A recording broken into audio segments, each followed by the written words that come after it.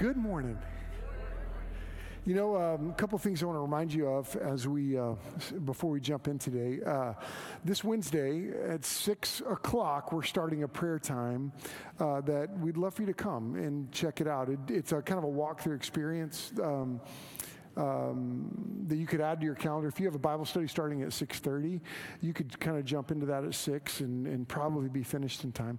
Definitely be finished in time if you could time that out. But I'd love for you to come. And you know, we really are passionate about learning to pray, and the best way to learn to pray is to start praying. So we want to invite you to come to that. If you don't have a Bible study on Wednesday night, that would be an addition to your schedule that you'll be glad you added. So I just wanted to let you know that. Also, on September 24th, we're getting back to a pre-COVID habit that we've had as a church, which is kind of focusing on a fall give day towards our next steps.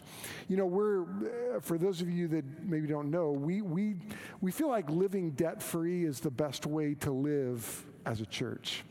And so with that comes discipline and learning to give in advance for projects. And so we're tackling a project. Hopefully by the end of the year, we're prayerful about that. And so I'd love for you to just be prayerful about coming on September 24th, ready to just kind of jumpstart that. We've got about $60,000 or so towards it. But man, we'd love for September 24th to be an important day for that.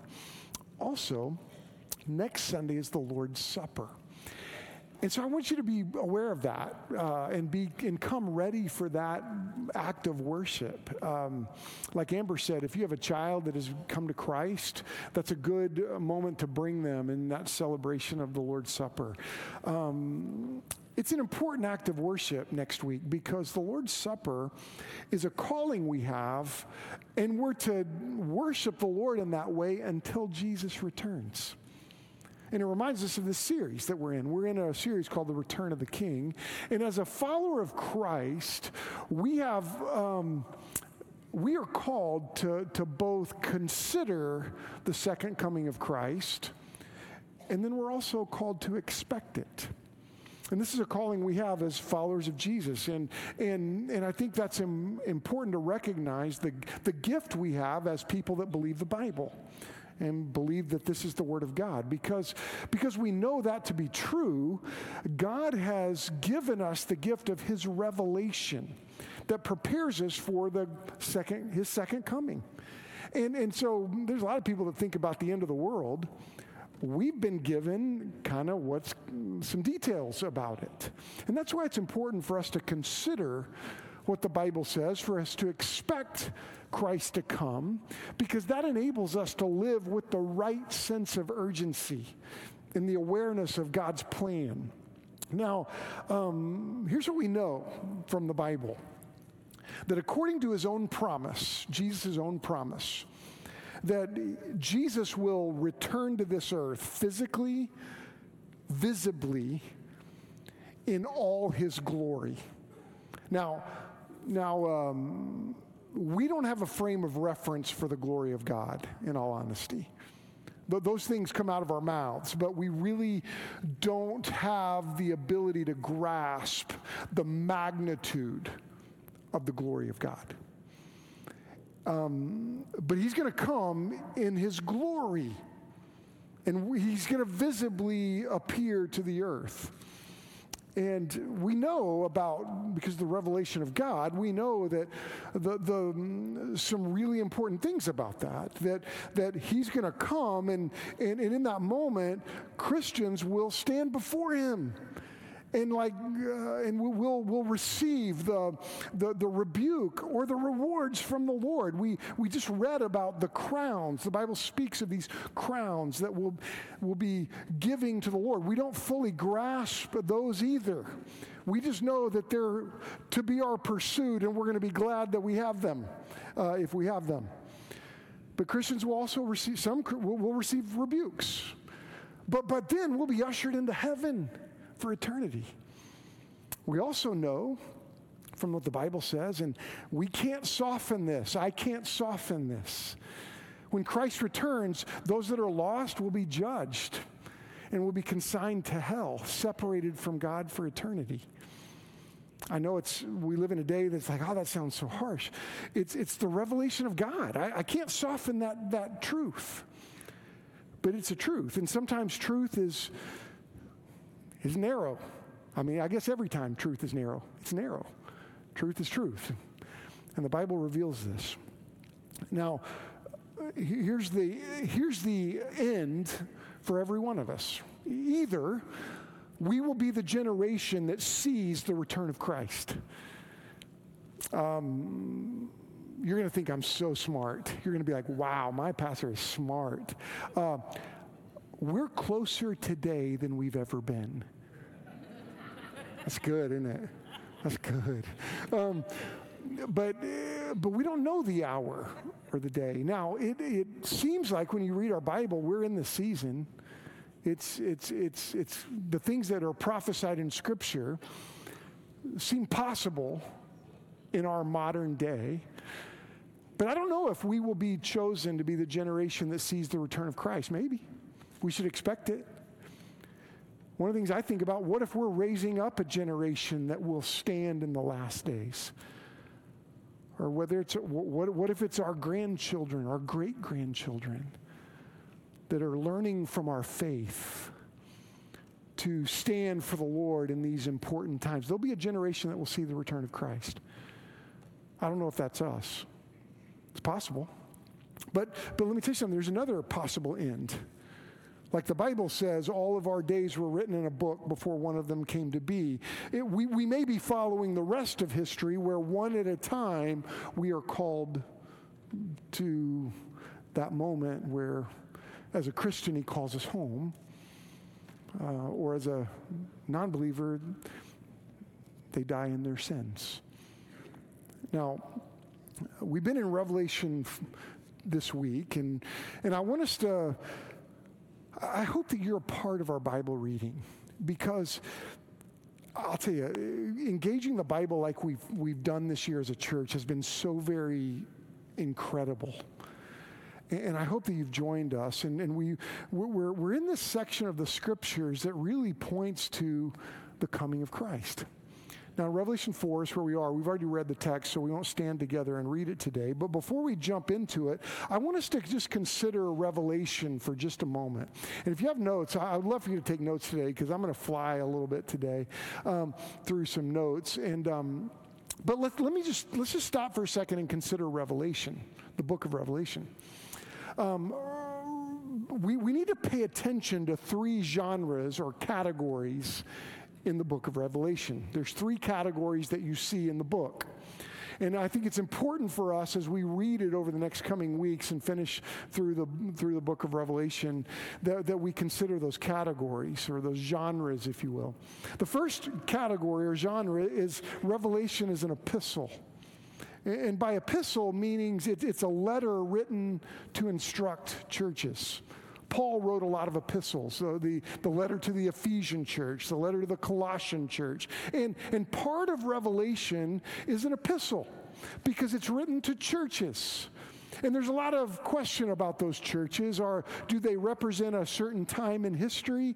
Personally, I believe that the churches that we just read about, you can find every one of those churches at this time in the history of the world. So all of those warnings, I think, are relevant because I think every church has a temptation to fall into each one of those warnings that you saw to the churches. So you need to understand that Revelation is an epistle. Revelation is also prophetic. It's prophetic. And this is important to understand. By prophetic, it makes reference to direct future events, but it also calls people to repentance. And this is what a prophet does. A prophet, and there's been a lot of prophets through history that have said, hey, repent, turn to the Lord. And you see John fulfilling this calling. There's a prophetic element to the book of Revelation going, hey, look, turn to the Lord. You should turn to the Lord. Repent. And that's an important call for all of us. And some of you in the room today, some of you watching online today, that may be where you are. You need to repent. Turn to the Lord. There's so much grace in that confrontation. God did not leave you in this. He confronts us. And I'm so thankful because that confrontation changed my life. and it'll change yours. It's prophetic. It's also apocalyptic literature. This is a genre of the book of Revelation. And so it describes future events, not just that are in the future, but that are surrounding the end of world history. But it's described in symbolic ways or creative ways. Now, I think that's important to understand as you look at the book of Revelation. Now, John is the writer of Revelation, and so open your Bibles to chapter 4. And as I mentioned last week, John was young when he started following Jesus. He and his brother were known as the sons of thunder. And I like that about them. I think they were pretty chippy, and John was young and probably a little bit of a scrapper. We know from Acts 4 that he was not known but for his education. He was probably a country boy. He probably had an accent and probably didn't have great grammar, you know.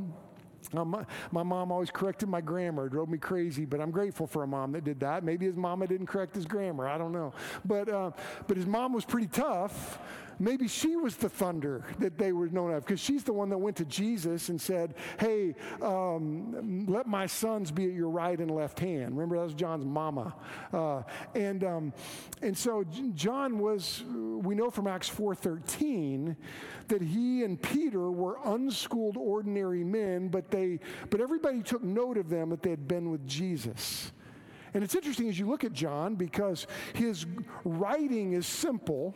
If you're a beginning Greek student, you'll study 1 John because the grammar's simple, the writing is simple. But you know what? It's also very profound. And his theology is incredible.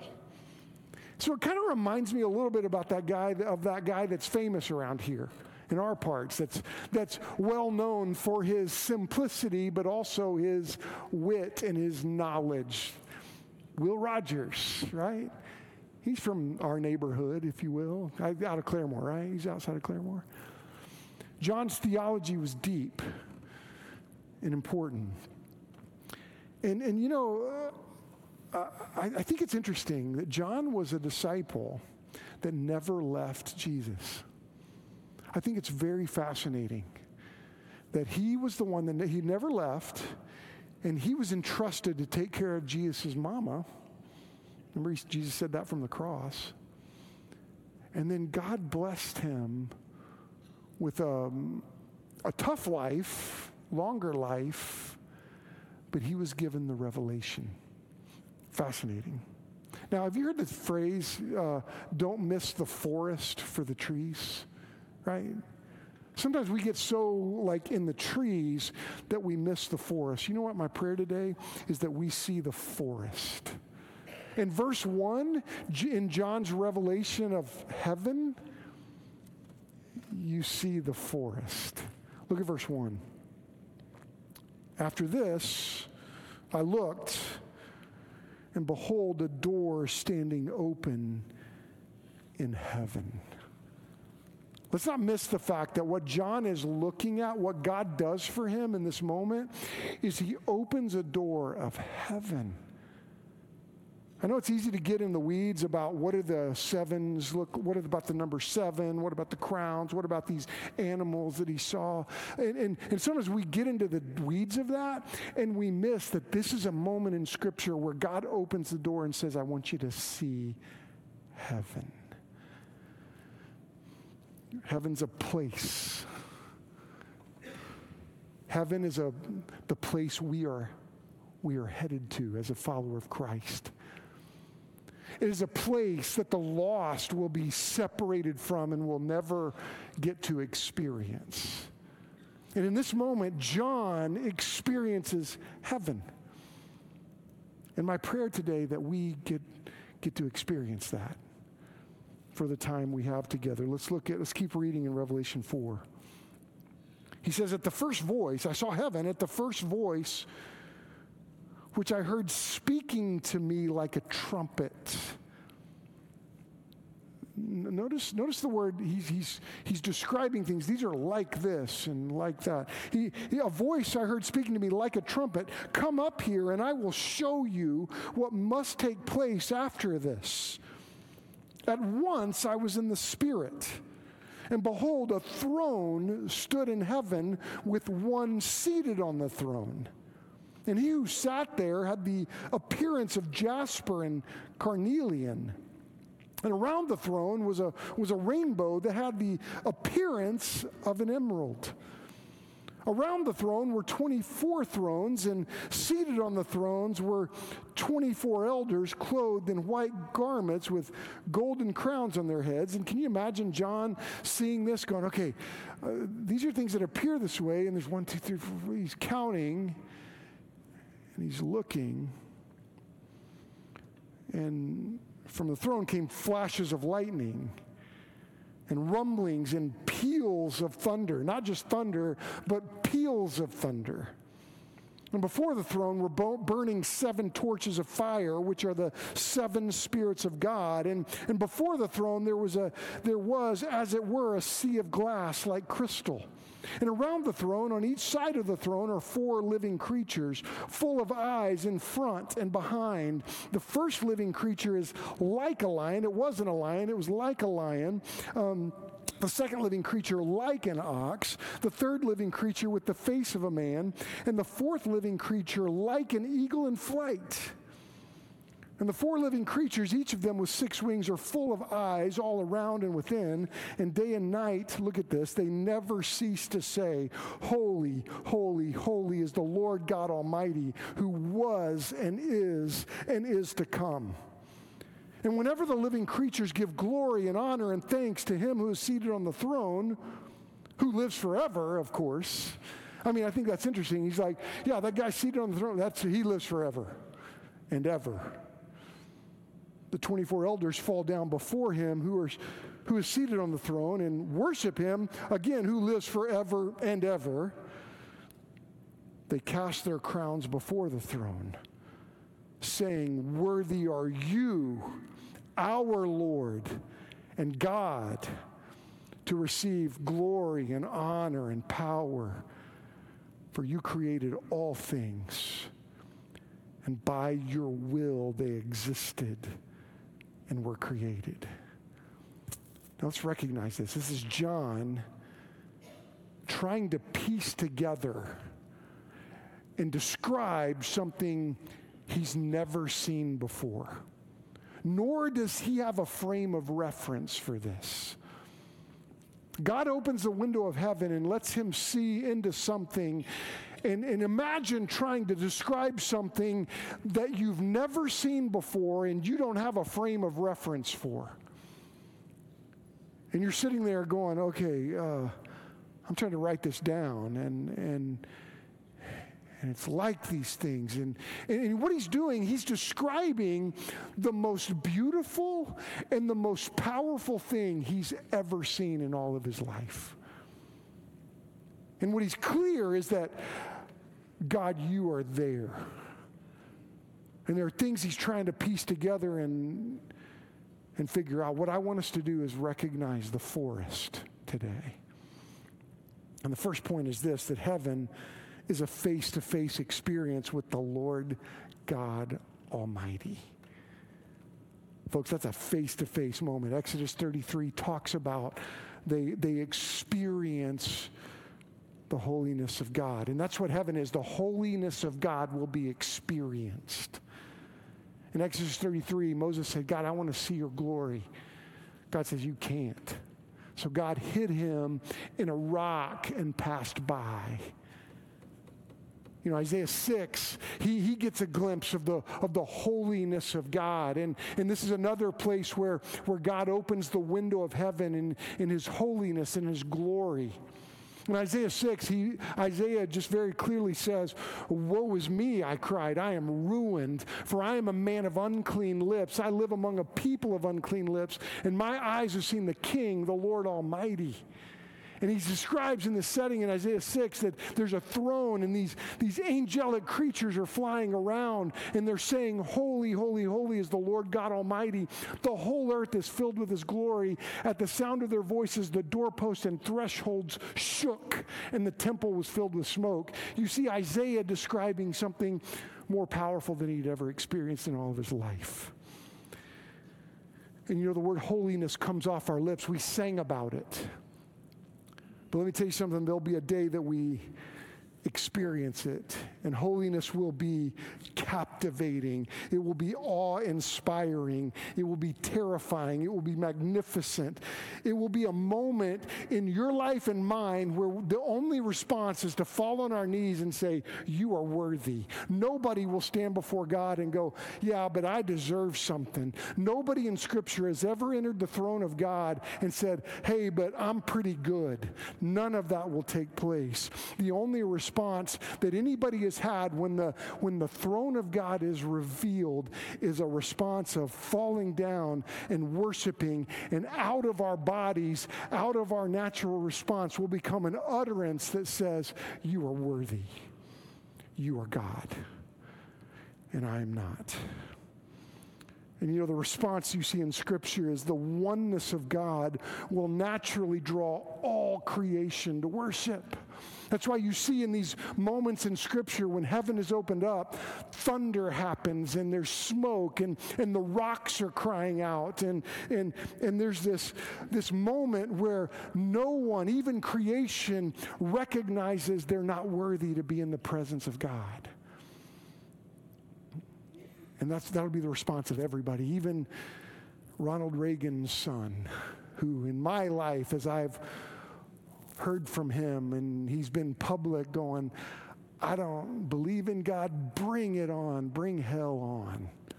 I'll gladly go to hell.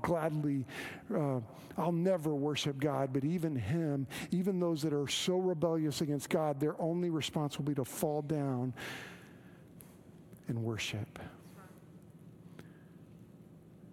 In that moment, you and I will understand the depth of our sin. It's easy to look at others and go, their sin's bad, mine's not that bad.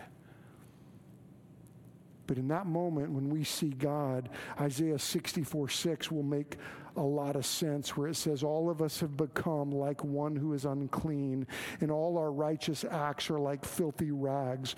We all shrivel up like a leaf, and like the wind, our sins sweep us away. In that moment, we will be amazed at the mercy of God. The grace of God will be overwhelming. The justice of God will be understood. And John writes this and puts on paper one of the most powerful experiences of his life. And he's like, this is the most powerful, the most beautiful thing I've ever seen, all at the same time. And, think about it. It's the natural response of every human being. Philippians 2:9-10 says, therefore God has exalted him and bestowed on him the name that is above every name, so at the name of Jesus every knee should bow in heaven and on earth and under the earth. And I got to say this. For the believer, heaven is going to be better than you think. It's going to be better than you can imagine. And as you bow on your knees and experience the grace of God, it's going to be better than you can imagine. And what John is doing right here is trying to put to pen the most incredible thing he's ever seen. But I think it's also important to recognize that heaven is not automatic. That 1 Peter 2:10 says, once you were not a people, but now you're the people of God. Once you'd not received mercy, and now you have received mercy. John 3:16 comes to my mind, for God so loved the world that he gave his one and only Son, that whoever believes in him would not perish, but have everlasting life. The Bible very clearly points to the fact there will be some who will perish and not receive everlasting life. And look, if you're here today and that's where you are, I just have to say to you, come to Jesus today, see him. Revelation 4 is one of those places that God opens the door of heaven and lets us look in. And it's easy when we read the scriptures to get so looking at the minutia of the tree that we miss the forest. And this is an amazing forest. And what I want us to do is in the next few minutes that we have to process what the Bible speaks about when the window of heaven, the door of heaven is opened. Because John sees it. And when the Bible opens the window of heaven, you see something very interesting. Another thing you see, and you can write this down, heaven is tangibly spiritual and physical at the same time. And this is fascinating when you look at the biblical revelation of heaven. Heaven is a place. And this is something I want you to recognize. It's a place. It's spiritual, but yet it is tangible at the same time. 2 Corinthians chapter 5, is one of those places. John 14, Jesus says, I'm going to prepare a place for you. 2 Corinthians 5, that whole passage is so very cool because it says this in verse 1, for we know that if the earthly tent, which is our house, is torn down, we have a building from God, not a house made with hands, eternal in the heavens. 2 Corinthians 5 goes on to talk about this dwelling place, the permanency of heaven, the permanency of our dwelling places in heaven. And it's interesting, the comparison, because God uses Paul to open the door and help us see that this world, our lives are like a tent. You stayed in a tent, right?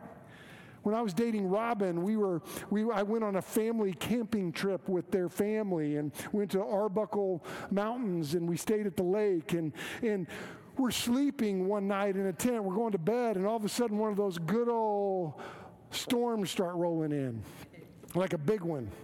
And they needed to go get a hotel room, but they didn't want to take the boyfriend because they were just going to get one room. And so they said to me, hey, Chris, we're going to go get this hotel room. We're going to leave you here with our stuff.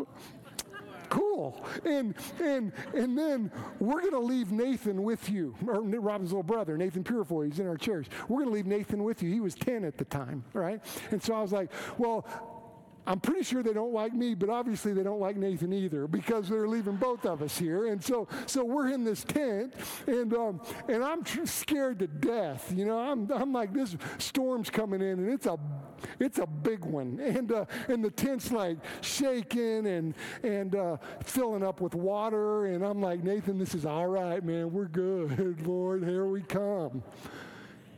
And we survived, and Nathan and I bonded, and that was awesome. But let's recognize what the Bible says. This world is like a tent. Heaven is a building. A building in a storm is different. Look, heaven is tangibly spiritual and physical at the same time. In heaven, also, I think this is really fascinating. Heaven will be an eternity of interesting learning. I think in heaven, you're going to learn. We're going to learn. It's obvious from Revelation 4 that John he knows he's not God.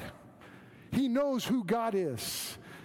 And everybody knows who God is. Everybody is bowing, worshiping the Lord. So you've heard things from culture and from maybe a song or two that's not from the Bible that you're just going to know everything. I think heaven is going to be an eternity of learning. You're not going to be omniscient the second you go to heaven because guess who's omniscient? God is. And you ain't God. And you're never going to be God. Aren't you grateful that you know that? There are people that actually think there's entire Mormonism teaches you're going to be a God. Folks, that's not right. It's unbiblical. And we have lovely Mormon people in our community. They're just not following this. But let's recognize who God is. In heaven, you're going to learn about things on the earth. We can wrestle through this, but I think you see it in a passage that we read this week, Revelation 6, verses 9 through 11. When he opened the fifth seal, I saw under the altar the souls of those who had been slain for the word of God and for the witnesses they had borne. They cried out with a loud voice, "O sovereign Lord, holy and true, how long before you will judge and avenge our blood on those who dwell on the earth?" Then they were given a white robe and told to rest a little while until the number of their fellow servants and brothers should be complete, who were to be killed as they themselves had been. You know what I think you're going to see in heaven? A learning about things on the earth. These martyrs, they were learning about things that were going on in the earth. They were learning about God's will and God's plan. And this is why I think John ends this Revelation 4:11 like, your will is done all the time. I think in heaven we're going to learn about things on the earth. There's definitely, the Bible says, he will wipe away every tear. I think it's a false idea to recognize that there's no lament in heaven. These guys are lamenting, but they're also aware of the justice of God. Let's let the Bible direct our thoughts about heaven, not popular culture or some song that we don't ever fact check with the Word of God. But I do think heaven will be an eternity of interesting learning. You know what else I think we're going to learn in heaven? I think we're going to be able to trace the story of God through history. I think you're going to be able to trace the thread of the gospel all through history in your life, in the lives of people. And when you think about the gospel thread, man, that's some of the most meaningful learning. You know what we read today in our Bible reading today? Oh, I hope you read it today. If you haven't, go back and read our Bible reading today. We read Psalm 111 today. In Psalm 111, verse 2, it says, "Great are the works of the Lord. They are studied by all who delight in them.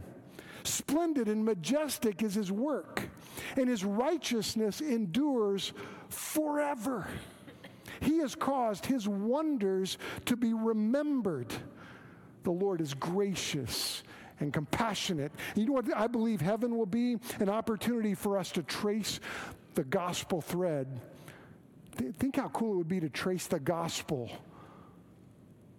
that came to you all the way back to Peter. Because you know how, we're going to look at this next week in Ezekiel 33 about the spread of the gospel, how it's meant to go life to life to life to life. Do you know, I got a glimpse of that a little bit a couple years ago. You may not know this, but Robin, my wife, when we were dating, I started dating her, and then she won Miss National Teenager. It was awesome to be dating the girl that won Miss National Teenager. She broke up with me right after that, but still, that's another story. But I went to Florida when she was in that pageant. We were dating. And I was a youth minister at a little church in western Oklahoma. And so I'm hanging out the pool one day at this Florida resort where this pageant was, and all these pageant people were there. Well, this little kid was there. He's like a teenage kid, younger kid, 8th grade or so. And I got to talking to him about Jesus by the pool. I shared the gospel with him. And he's like, "I don't know about all that stuff, man. I don't know." I ended up giving him my Bible, had my name on it, and I gave him my Bible. I said, "Man," I wrote the plan of salvation in there, and I said, "Man, I put my, I don't think, no, it was before cell phones, so I didn't have a cell phone back then. I was pagers weren't even out then. You guys even know what a pager is? Cool. So I just gave him my Bible. Well, I hadn't thought about him for years. Eric and Stephanie, was that at Kanakuk? That family camp that you met that guy? It was some camp that Nathan, who led worship today, is now my son-in-law. Their family was at a Kanakuk camp when Emily and Nathan were dating. And they mentioned, yeah, my son is dating a girl named Emily Wall. Her dad's a pastor. He's like, "Tulsa?" He goes, "That guy shared the gospel with me." And he goes, "I still have that Bible." And now cell phones are invented. And I got a picture of that Bible that I'd given to that kid. Years later, he's at a family camp or something. I was like, oh my goodness, how amazing to trace that gospel thread. You know what I think heaven will be? Well, every prayer you prayed, you'll be able to trace. Every time you witness to somebody and they say, I forget you. But then later, God used it. You know, yesterday I went to a 90-year-old birthday party for my uncle. My mom was there, and we were asking about who shaped them. And you know, my grandfather was a first-generation Christian in his family. Or my grandmother was. My grandmother, Hattie Wall. She got all the land from the land run because her brothers they got killed. Bar fight and suicide. They're lost. My grandmother and my grandfather, first-generation Christians. Some of you are first-generation Christians, and you're going to change the trajectory of your family. How cool would it be to learn in heaven? Heaven's going to be interesting learning. Last thing, and I'll try to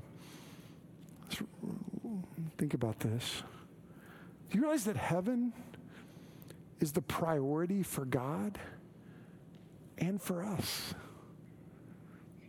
This is so very important, I think, to understand. When God opens the window of heaven, the door to heaven for us, and lets us look in, do you know what we see? Heaven is the priority. I think it's interesting that right after the letters to the churches, John says, okay, now I see heaven. God says, John, I want you to see heaven. I think sometimes we get so wrapped up in this world that we think this world is the priority. When you really look at the Bible, and you let the Bible to shape the way you think, you recognize that heaven is the priority for God. You know this verse, Psalm 116, verse 15, it says, precious in the sight of the Lord is the death of his saints. You know, we live in a culture that's like, let's try to avoid death as long as we can. And the uber rich are trying to develop coffins that will keep their body alive, so whatever they died from, they'll get to come back to life. That ain't going to work. And if you have a lot of money and you're asked to do that, don't buy that. That's dumb. Rick, sell as many as you can, I guess, because Rick Cuscio was asked to build one of those things which is a whole nother sermon I want to preach. But look, heaven is a priority for God, for you. Precious in the sight of the Lord is the death of his saints. Do you know what else? I think when you really look at Scripture, heaven is the priority for us, too. Now, we're to run our race well, right? I get that. But let's consider another passage of Scripture in Acts chapter 7. Stephen. You know Stephen, right? He was a deacon. Wasn't even a preacher, wasn't an elder. He was a deacon in a church. But yet he preached a sermon that was outstanding. And he was brought on trial. He was the very first martyr in the church. And as Stephen, it says in Acts 7:55, but he, Stephen, full of the Holy Spirit, gazed into heaven and saw the glory of God and Jesus standing at the right hand of God. And he said, behold, I see the heavens opened up and the Son of Man standing at the right hand of God. So right here in this moment, Stephen looks up and there's the heavens are opened up. And Jesus is standing. And you know what I think Jesus is doing? Come on, man. Good job, Stephen. And then the Bible says, but they cried out with a loud voice and stopped their ears and rushed together at him. Then they cast him out of the city and stoned him. You know, we think, oh man, The victory is when we're healed from something. The victory is when, we were spared from something. Right here, Jesus is standing, giving Stephen a standing ovation as he welcomes him into heaven. You don't think think about this, God was a personal witness, a physical witness to the death of Stephen. You don't think he could have stopped that? We know who God is. One word from him: stop. Everybody stops. God owns the rocks. God was a personal witness to the death of Stephen.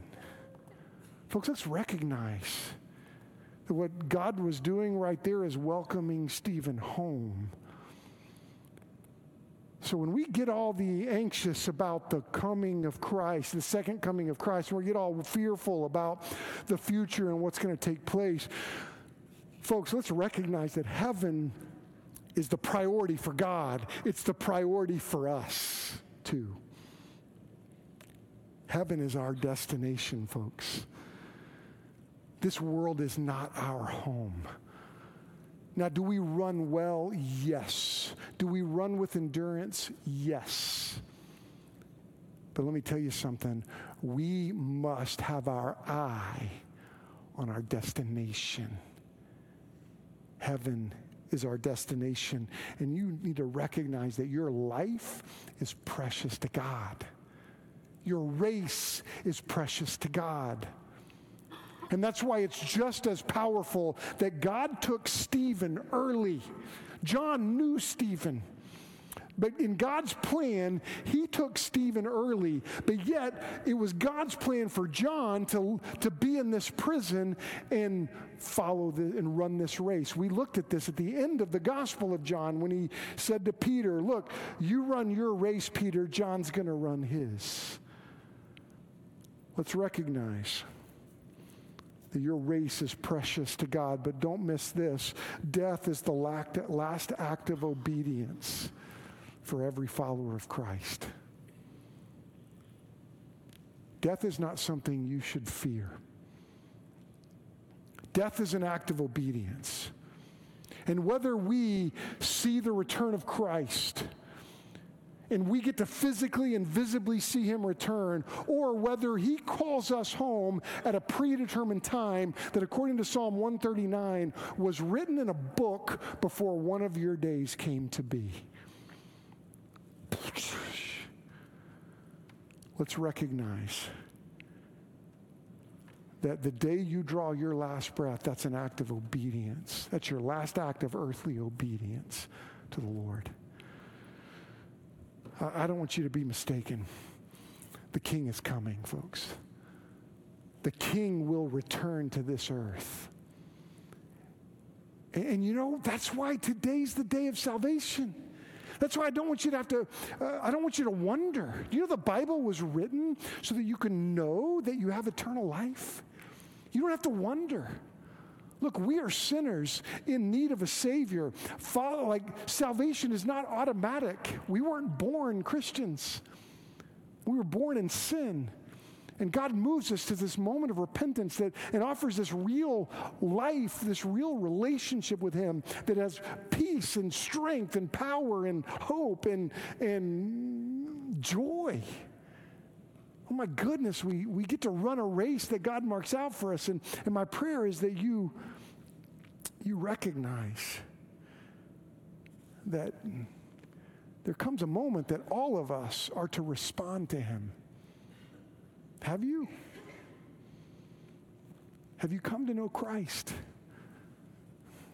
I so appreciate my wife. You know what she said to me as she left the service today? And this is not about my message. This is about the message from John. And she goes, I don't see how anybody could hear that message today and not come to Jesus. Me either. I don't know how anybody could come to the realization that you're dead in your sin And Jesus loves you. And he died for you. And he rose from the grave to give you life. I don't know why you'd turn that away. So can I just say to you, can I just plead with you, come to Jesus today. And some of you, you know Christ as your Savior, but you're fearful. Come sit and look at who our King is. Because I don't know, when every time I get close and draw near to Jesus, my fear and doubts just go. He helps me with those. I keep coming back to him, in all honesty. I tend to run to my doubts and sometimes let them rule over me. But we don't have to. We're going to have an invitation, and Nathan's going to come and lead us. And we have some people that would pray with you. We have men and women that are going to be around the room. In fact, I want you to go there right now. If you're on our prayer team, would you just go and be available to pray with somebody? And they're going to be all around the room. And there's some at the back, right here at the front. And there's some that we need to pray for today. There's some in our church, there are many actually, several in our church,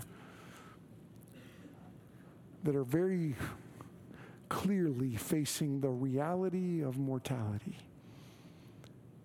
But I'll tell you, God's faithful. Heaven is real. So maybe you need to come and pray for somebody. Maybe you need to come and get right with the Lord. Maybe you need to have somebody pray over you. Let's just have a real moment with the Lord where we just respond to his voice and minister to one another. It's okay. It's good if you say to somebody that you know, your family, or would you pray with me? Or ask one of these folks to pray with you. Let's just allow the Holy Spirit to move us. You know, the reason we do online stuff, if you're online, is we want to know you. We'll come see you. We'll come see you at your house. Let's allow the Lord to move you today. Would you? Would you stand where you are? Lord Jesus, we give you this time. And I just pray that we would throw away all fears and doubts and have a real moment with you today. I pray that your Spirit would speak in this place and draw hearts and minds and lives and open eyes, open hearts. God, Lord, there's got to be someone here today that's not peaceful. Would you give them the strength to lean into that? I know there are believers here today that have been doubting you, and I pray that those would be given to you today, those doubts, those fears. Lord, I thank you for opening the door of heaven and letting us peek in today.